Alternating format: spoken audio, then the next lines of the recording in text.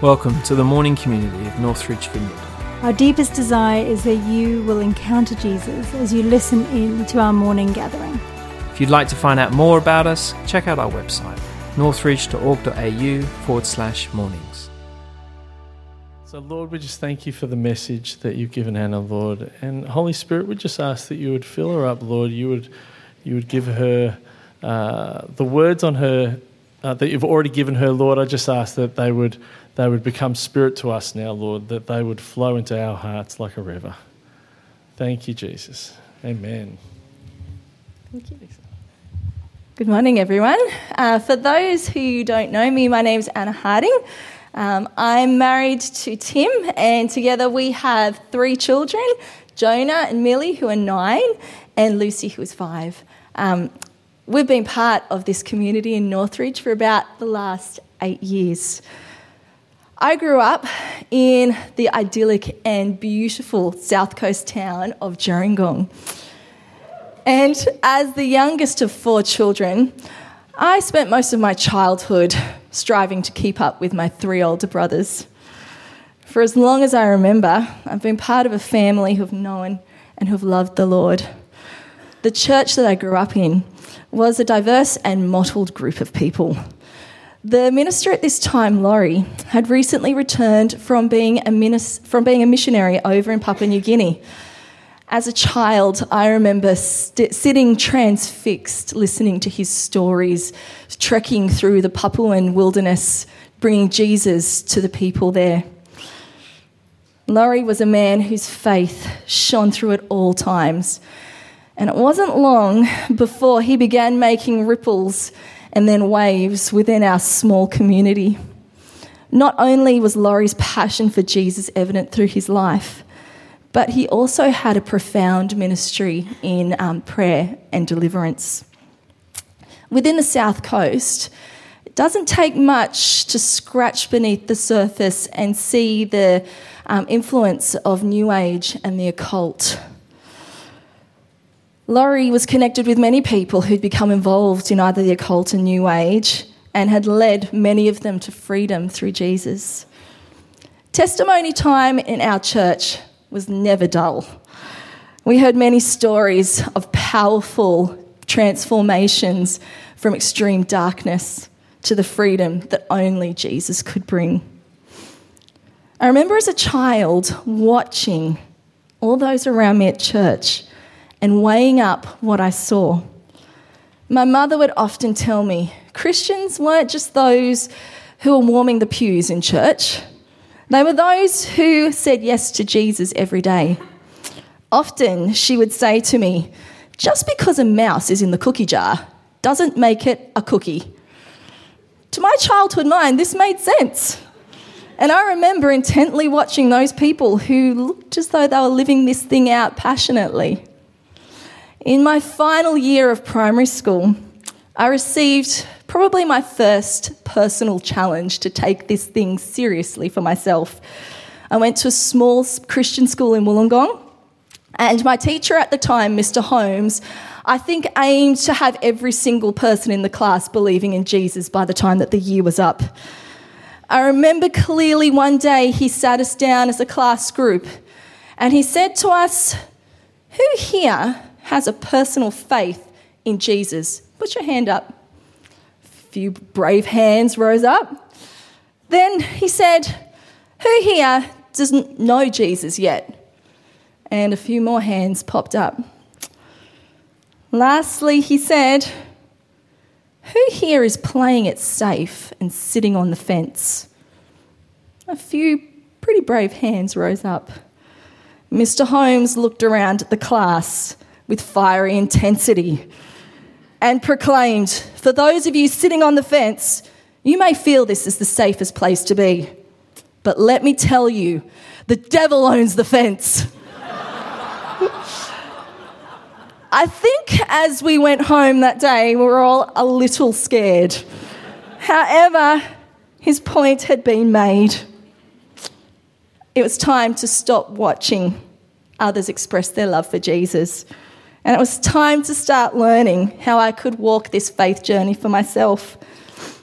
Finishing school was pretty momentous for me. because it meant leaving the safety of my close-knit church community, my family, and moving to Sydney. For years, I'd been involved in music ministry, and so I decided to embark on training at Wesley Institute in music ministry.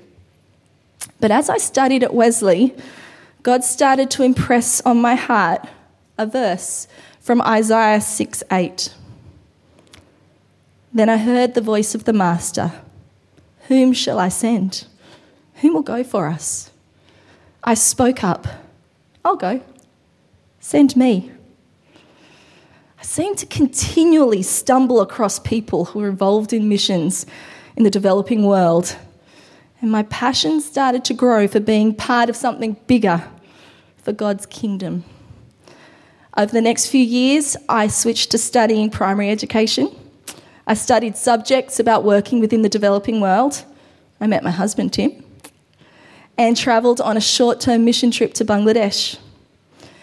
In 2005, Tim and I were married, and shortly after, we connected with the Baptist Missionary Society, now known as GIA, and began to train to work in the missions field. After a few months of praying and researching our options, we decided to go to Cambodia for a term of 18 months. The next year was consumed with training, visiting churches, and support raising. John Piper aptly says, "The strength of patience hangs on our capacity to believe that God is up to something good for us in all our delays and detours." Before we could leave for Cambodia, we needed to raise financial support to cover all our living expenses while we were abroad. The large financial target seemed achievable at the beginning of the year. However, as the year crept on, we steadily began to reach our deadline for raising funds, and we still hadn't raised any money. We'd finally reached the point where we had to make an emergency phone call to the director of GIA. I remember this conversation vividly as we explored our plans B, C, D, and so on. What were we going to do? Here we were, ready in every other sense to go, yet we only had one weekend to raise all of our finances to go. During this time of stress, I remember each morning as I woke, the song, it's an old song, Jehovah Jireh, would be the first thing that would come into my mind, and it would persistently follow me throughout the day. Jehovah Jireh was an Old Testament name for God, and it meant the Lord will provide. It was as though the Lord was reminding us he was bigger than our finances. He had this under control, and we just needed to trust. That weekend, miraculously, we raised every dollar, and all of a sudden we were set to go. While we were in Cambodia, Tim and I spent most of our time teaching in a school for missionary children called Hope School. Many third culture kids struggle to adapt to the lifestyle that their parents had chosen overseas. Life for families often was tough. During this season, Tim and I were really blessed to be able to support many families and the work that they were doing. We were supporting families who were living in the poorest Cambodian slums. We were supporting parents who were involved in rescuing children and women from sex slavery, and parents who were training Cambodian youth who are at risk of exploitation. Through helping these third culture kids to adapt and thrive, we were helping these families to fulfil what God had placed on their hearts to do. During this time, I also became involved in helping a small NGO called the Sunshine Centre. Each week after finishing school, I'd walk down to the Sunshine Centre and teach English to some of the local children. Within Cambodia, many children are forced to stop their schooling early and to help earn money by picking up recyclables. These children were called the Agi. They would take these recyclables to recycling plants and get a really small amount of money for their findings. But even this small amount of money was significant for families who existed on the poverty line. The Sunshine Centre aimed to support families to keep their children in school. There is an ancient saying, "Give a man a fish and you feed him for the day. Teach a man to fish and you feed him for a lifetime." Often these families who are experiencing poverty found it really difficult to look long term. However, if their children were enabled to finish school, their prospects for sustained, safe and dignified work was increased. Although this was hard for the families in the short term, this was the way to break the vicious cycle of poverty. Throughout all of this time, God continued to speak to us of his faithfulness, often through really everyday experiences. While living in Cambodia, I developed a really deep fear of dogs. Unlike Australia, dogs in Cambodia were kept for the sole purpose of guarding property. Break-ins were not uncommon. So many of the families would mistreat dogs, often burning them on the nose or doing worse, in order to make them aggressive and effective in guarding their property. There was one particular road in our area where I frequently had encounters with aggressive dogs. And this one particular area was right on my way to the Sunshine Centre. I was terrified of walking down this road alone. One day as I walked to the Sunshine Centre, I remember coming to this dusty road and looking down it, and there was a dog right in the middle, and it looked like a horse. It was enormous. In a battle between this dog and me, I knew who would win. I stood there debating with myself whether I should turn and head home, and started crying out to God for help. At this moment, a local moto driver, it was like a motorbike taxi driver, he turned up.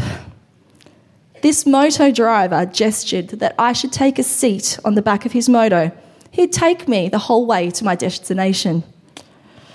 In very broken Khmer, I indicated I didn't have any money and I couldn't pay him to get there. The moto driver insisted that this was okay, and he insisted that I should get on the back of his motorbike. That afternoon, while I was sitting on the back of that moto driver's bike, I was so grateful for the generosity of that moto driver and also for the faithfulness of God who had heard my cries. God had very practically spoken to me and let me know he was bigger than this fear. He was and is able to provide all our needs. Mission work in Cambodia was often hard. Working with people living in poverty came with its own unique challenges. One of the greatest challenges was presenting Jesus in a way that broke through both the hardship of poverty and the bondages of Buddhism. Many Cambodians in poverty would happily accept Jesus to go along their Buddhist beliefs. But it could be a challenge to introduce them to the God who loved them, the God who gives them freedom and new life, the one true God, without a whole lot of cultural and spiritual baggage coming along too. As a Buddhist country, most Cambodians had a deep awareness of the spiritual world. Each Cambodian home had a little spirit house where the family would make offerings each day to appease the spirits. And many Cambodians also carried around with them highly superstitious beliefs, which kept them in fear of the spiritual world. One night, Tim and I were unwinding after a long day at school. I think we were watching TV at the time, and we heard some unusual sounds outside of our gate, which caught our attention. We turned off the TV and wandered outside to see what was going on. A neighbour of ours who lived just across the road from us owned a stall at the local market in Sa Tultumpong. This night, as every other, she had packed up her stall, placed her money in her purse, hopped on the back of the motorbike that her son was driving, and went home. However, that night, as they went home, they were followed by thieves. That night, the mother was shot and killed outside of our home. It took us a while to work out what was going on, but soon absolute chaos erupted in our street. This shooting rocked our neighbourhood. For a people who were bound by superstition, this was a really bad omen. I remember the next day, we watched from our rooftop as Buddhist monks wandered down the road. The monks were carrying a large metal urn filled with water. One by one, the people would come out, and the monk would go through a ceremonial ritual of cleansing. It was impossible as we watched this not to think about a different type of water described by Jesus. Jesus said, "Everyone who drinks this water will get thirsty again and again. But anyone who drinks the water I give will never thirst, not ever. The water I bring will be an artesian spring, gushing fountains of everlasting life." Cambodia is in desperate need of this water that cleanses and brings life, wholeness and freedom from darkness. And Jesus is moving in Cambodia. Our friend Sorada is one of the local believers in Cambodia, and she has a genuine faith in Jesus. Sorada's mother was a cleaner for an NGO when she first heard about Jesus. She brought her children to meet this person who told her about Jesus, and one by one they all accepted him as the Lord and Saviour of their life. However, Sorada's father was not a believer. At this time, there was civil conflict in Cambodia following the Khmer Rouge, and her father was a soldier who was fighting out with the Cambodian army. Sorada and her family were terrified about what would happen when he came home and found that his family were believers. He was a highly superstitious man and was expecting that his family would be making offerings to the spirits for his safety every day. One day, Sorada's father did unexpectedly return home. They sought advice from their pastor. What should they do? How should they tell him that they had changed so much? Together they devised a plan. The pastor gave them a video about Jesus. They decided that at a particularly poignant moment, they would put it on and see what happened. To the family's amazement, their father was rapt. He watched as if in a trance. At the end, he opened up with his own story. One day he had been in his army unit when a man, a stranger, had approached him to warn that he should not proceed down the planned route. He had listened to this man and then watched as the rest of his soldiers continued. A short distance away, this truck hit a landmine and all of the soldiers were killed. In amazement, Sorada's father exclaimed that the man who had saved his life on that battlefield was the man playing Jesus on the video. There and then, Sorada's father gave his life to Jesus. There are many stories of Jesus breaking through the darkness in Cambodia.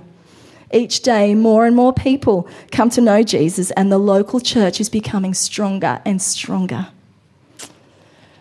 All too soon, our 18 months were over in Cambodia, and it was time to come home.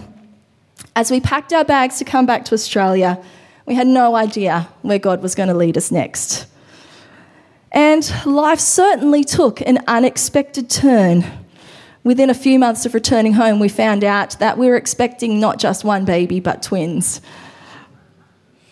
This last season of parenthood has been a season of many joys, but also of a lot of busyness. There are many days where it's easy to be lost within the chaos and busyness of life with young children. But throughout it all, God has been there and he has been faithful. Over the last 9 years of parenting, I felt the Lord challenging me to pursue simplicity in life.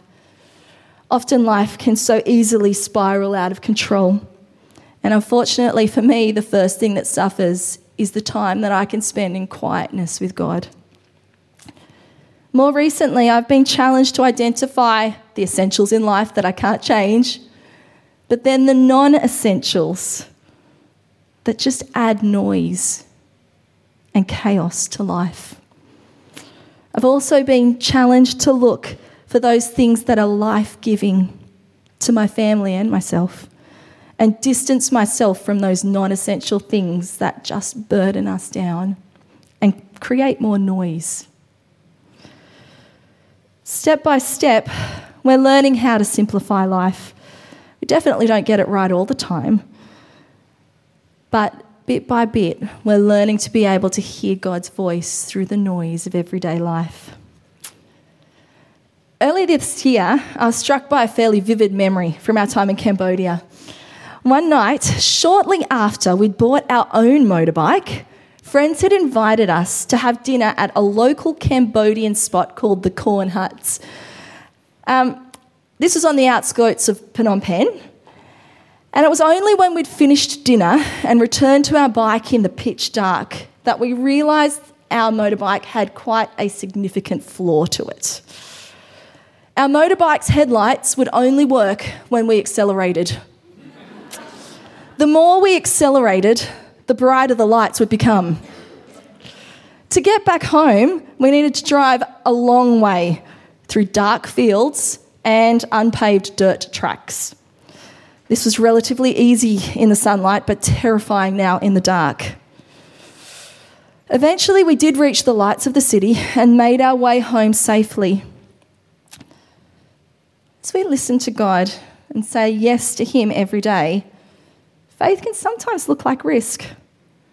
In the Old Testament, whenever we see people where God leads them into something that requires risk, often these people would look back at all of the things that God had done for them first, and they would remember the character of the God who was asking them to do it.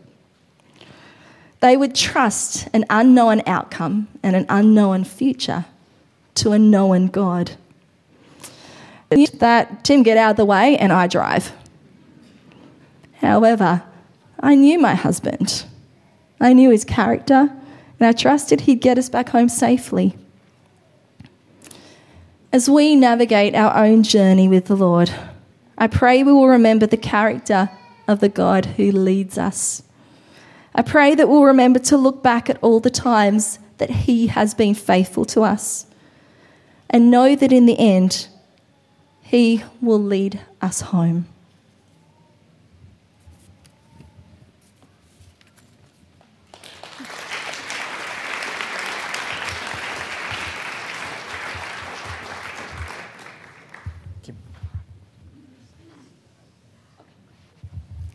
Jonathan, come on up. Can we just give another quick round of applause for Anna, because that was absolutely awesome. Thank you so much. Lord God, I just thank you for this man. I thank you for the words you've given Jonathan. Lord, I just ask that you give him boldness as he speaks now.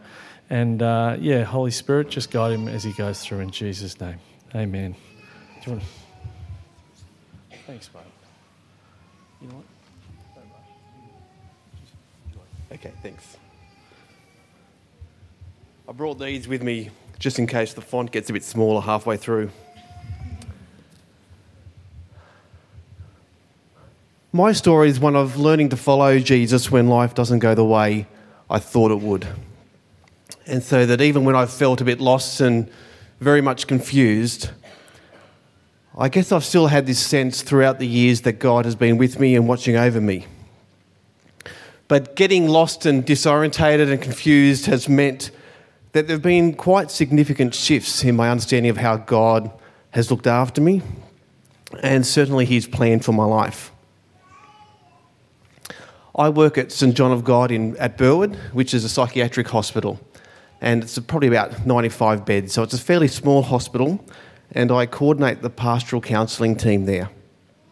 And last week I was asked to sit in on a group in the outpatient clinic. The It's a fairly new group, and they've been talking about how faith and spirituality intersect, I guess, with their life and their lifestyle choices. And so because this theme has been coming up a few times now, the facilitator asked if I would step in and sit in on the group. And so I sat there for about 2.5 hours, and I think for the first hour I just listened. This is as I said, it's a fairly new group. They all suffer with, I guess, acute mental health struggles and all identify as LGBTIQ. And they shared stories of exclusion. They shared stories of struggling to hold on to the faith they grew up with. And they shared about how they have to hide parts of themselves because family and friends just don't understand them or the choices they make. They shared very openly of their shame. And as I sat there and listened to them, I just felt this overwhelming sense of this desire, this longing. Do you see me?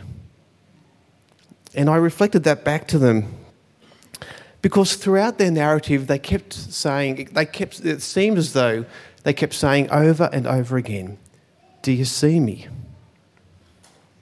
When God called me into ministry nearly 30 years ago now, I never would have imagined I'd be sitting in that room, but I wouldn't want to be anywhere else. The group pushed me to respond with, what do you mean by do you see me? And so I shared with them about Jesus, who so often spent time with people who felt unseen, who felt excluded, who felt a bit on the outer, and how one night he had dinner with a man called Simon, and a woman came up behind him, unseen, and anointed his feet with her tears and with oil. And Jesus says to Simon, do you see this woman? Jesus clearly did. And I want to be the man who sees people who feel a bit unseen. And I think that's, for me, is what following Jesus is. And I found that when they feel seen, when they feel safe and they're able to be vulnerable and share, I guess, the longing of their heart, that's when healing starts to occur in their lives. My understanding of healing has changed a whole lot over the years as well. It called me into ministry when I was 23 years of age. It has been and still is one of the most significant moments of my life. I just spent 3 months working in Moscow, and I was snowbound in a log cabin in Norway. It sounds very good, doesn't it? And I spent that night awake with God. We just talked all night. And God's voice that night almost seemed audible. I've never actually experienced a night like it since. Back then, as a 23-year-old with a very sheltered and closed Christian upbringing, I thought I knew exactly how that would all play out. I had no idea. I guess growing up in the Salvation Army, I thought, well, I must become a Salvation Army officer. It made sense to me, and so I came back from Moscow and I said to my girlfriend, I'm going to be a Salvation Army officer. That conversation kind of went okay. But fast forward to 2004, and my wife and I are into our second appointment with the Salvation Army. In the Salvation Army, it's kind of like a package deal where you have to do things together. So we train together, we pastored a church together. We had 2 young boys, and I thought life was fantastic. I was enjoying everything I was doing. And late April 2004, at school holidays, Amanda says to me, I just can't do this anymore. I don't want to do it anymore. And that really opened up this, I guess, a black hole of confusion for both of us. For Amanda, it was depression. And for me, I just didn't understand at all what God was up to. Within 6 weeks, we'd left the church and the 4 of us were living with my parents. I remember being invited to a school reunion during that time, and I thought, there's just no way I'm going to that. I'm at home living with my parents with no job. I have a whole lot of books, but nothing else. Amanda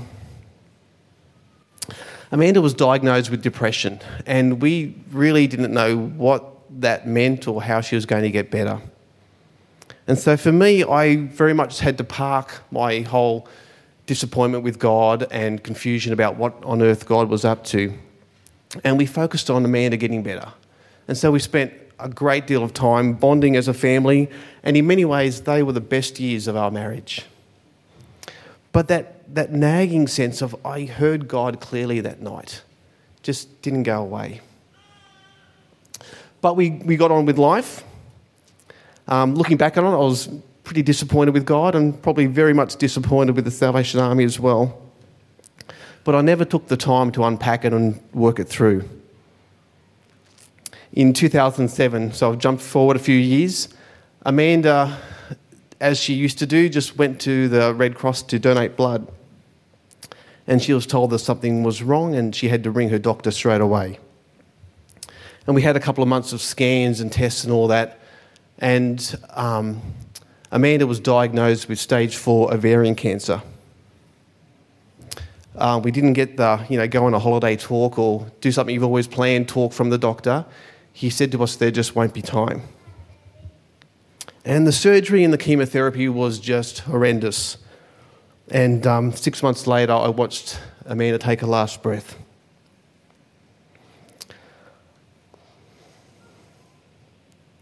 I had friends around the world praying for her, many believing that she would be healed, but I didn't know what to believe. There was never any indication that she would improve or get better, and it kind of seemed like a bit of a whirlwind of everything getting worse. I had one man, I didn't even know, actually I don't know how he ended up in my lounge room, but he said to me that unless I believed, Amanda wouldn't be healed. And I've had to do a bit of work on how God heals as well. So I guess I kind of started off saying a bit lost and disorientated and confused, but really I was devastated. And some nights it felt as though a vice was squeezing my heart. It was that physically painful. And my whole body would shake with fear. The boys, Jacob and Eli, were 9 and 7, and I was just brokenhearted, I guess, is the easiest way to say it. That period is still very much a blur in my life. I ended up seeing a spiritual director. I had no idea what a spiritual director was or did. And I ended up going up to Canisius in Pymble. And I walked into his office, and it was one massive window and 3 walls covered with books. So it felt like a great space to talk to someone in. And we just talked about books and movies. He got me to read The Book Thief, which I thought was a pretty interesting choice, seeing its whole, narrated by death. But we kind of got into the hard stuff, and it became a very safe place for me to talk and to work things through. And a few months into that, he asked me the question that kind of just shifted everything. He said to me, "What is it that you want? What is your heart's desire?" And I had no idea. And so I took that question to God, and I sat with God and I prayed about it. And eventually I came up with the I want to love again. I didn't immediately hop onto the dating scene. The whole, introvert thing kind of makes that a bit difficult at times anyway. But I knew what I wanted. I knew what my heart wanted. Michelle and I met at a social justice conference, so it's not the kind of typical place to pick up anyway. But talking was really easy. And we just talked for hours that afternoon. And I went away thinking, well, I don't know what I was thinking actually, but a few weeks later I mustered up the courage to ask her out for a date. Ever the romantic, I brought my 2 sons with me. And we had dinner at McDonald's and went to the IMAX theatre for a show. One of my sons needed to go to the toilet. We were stuck on the Harbour Bridge Western Distributor in traffic, and he was busting. And thinking we had an emergency on our hands, I reached into the glove box to find anything, and I pulled out one of Amanda's sick bags. And just one of those jolts in life where you're thinking, how am I here? How am I sitting in the car with another woman going on a date with the 2 boys in the back? The emergency was avoided. We hopped out of the car on the Western Distributor. I have no idea how we found Michelle half an hour later, but we kind of raced through traffic and went to the toilet. And Michelle, I don't know how she got there anyway. I guess what I'm saying is if you ever need dating advice, don't come to me. But Michelle falls in love. And we've been married for just over 10 years now. It's been wonderful and it's been extremely challenging, harder than I could possibly have imagined. Because I had a few issues. I was broken and hurt and very much lost. And Michelle inherits 2 boys on the verge of adolescence, which kind of got hard at times as well. And then we have Abby, who's been such a beautiful gift, and sometimes kind of a bit like the glue in our family. But I said, Michelle fell in love because I think I fell in love, but I was very guarded. I had I don't know how it happened, but I very much protected my heart in those first few years of marriage. And so healing for me has been very much a slow and gradual process. But I long for those nights like I had with God when I was 23. And I know that I need those kind of nights where I need to find quiet places to hear from God. I thought I was doing, and in fact, probably the first 7 years of our marriage, I've done a whole lot of work, seeing a spiritual director and all that kind of stuff, really pursuing healing. It's only 3 years ago, I think, on a men's retreat here at Northridge, and I was sitting in a paddock talking to God and some cows, and God very gently reminded me that my guard was still up, and so there was still more work to do, and God helped me that weekend to finally lower the guard. And I think Michelle would say that a different husband came back that week. The image I found really helpful over the last few years comes from Psalm 131. But I've calmed and quietened my soul, like a weaned child at its mother's breast. Like a weaned child is my soul within me. For me, it's a picture of quiet confidence, of proximity to the heart of God. It's trusting in the heart of God and me being content in life and not being anxious about my future. It sounds ideal, and so I have to pursue those quiet places where that quiet of calm and quiet of heart really takes a hold of me. Sure, the usual suspects of uncertainty, fear and worry kind of grab a hold at times, but I have to keep coming back. I have to very intentionally pursue those quiet places. And it's there that I remember that God cares and loves for me. Absolutely. Thanks so much.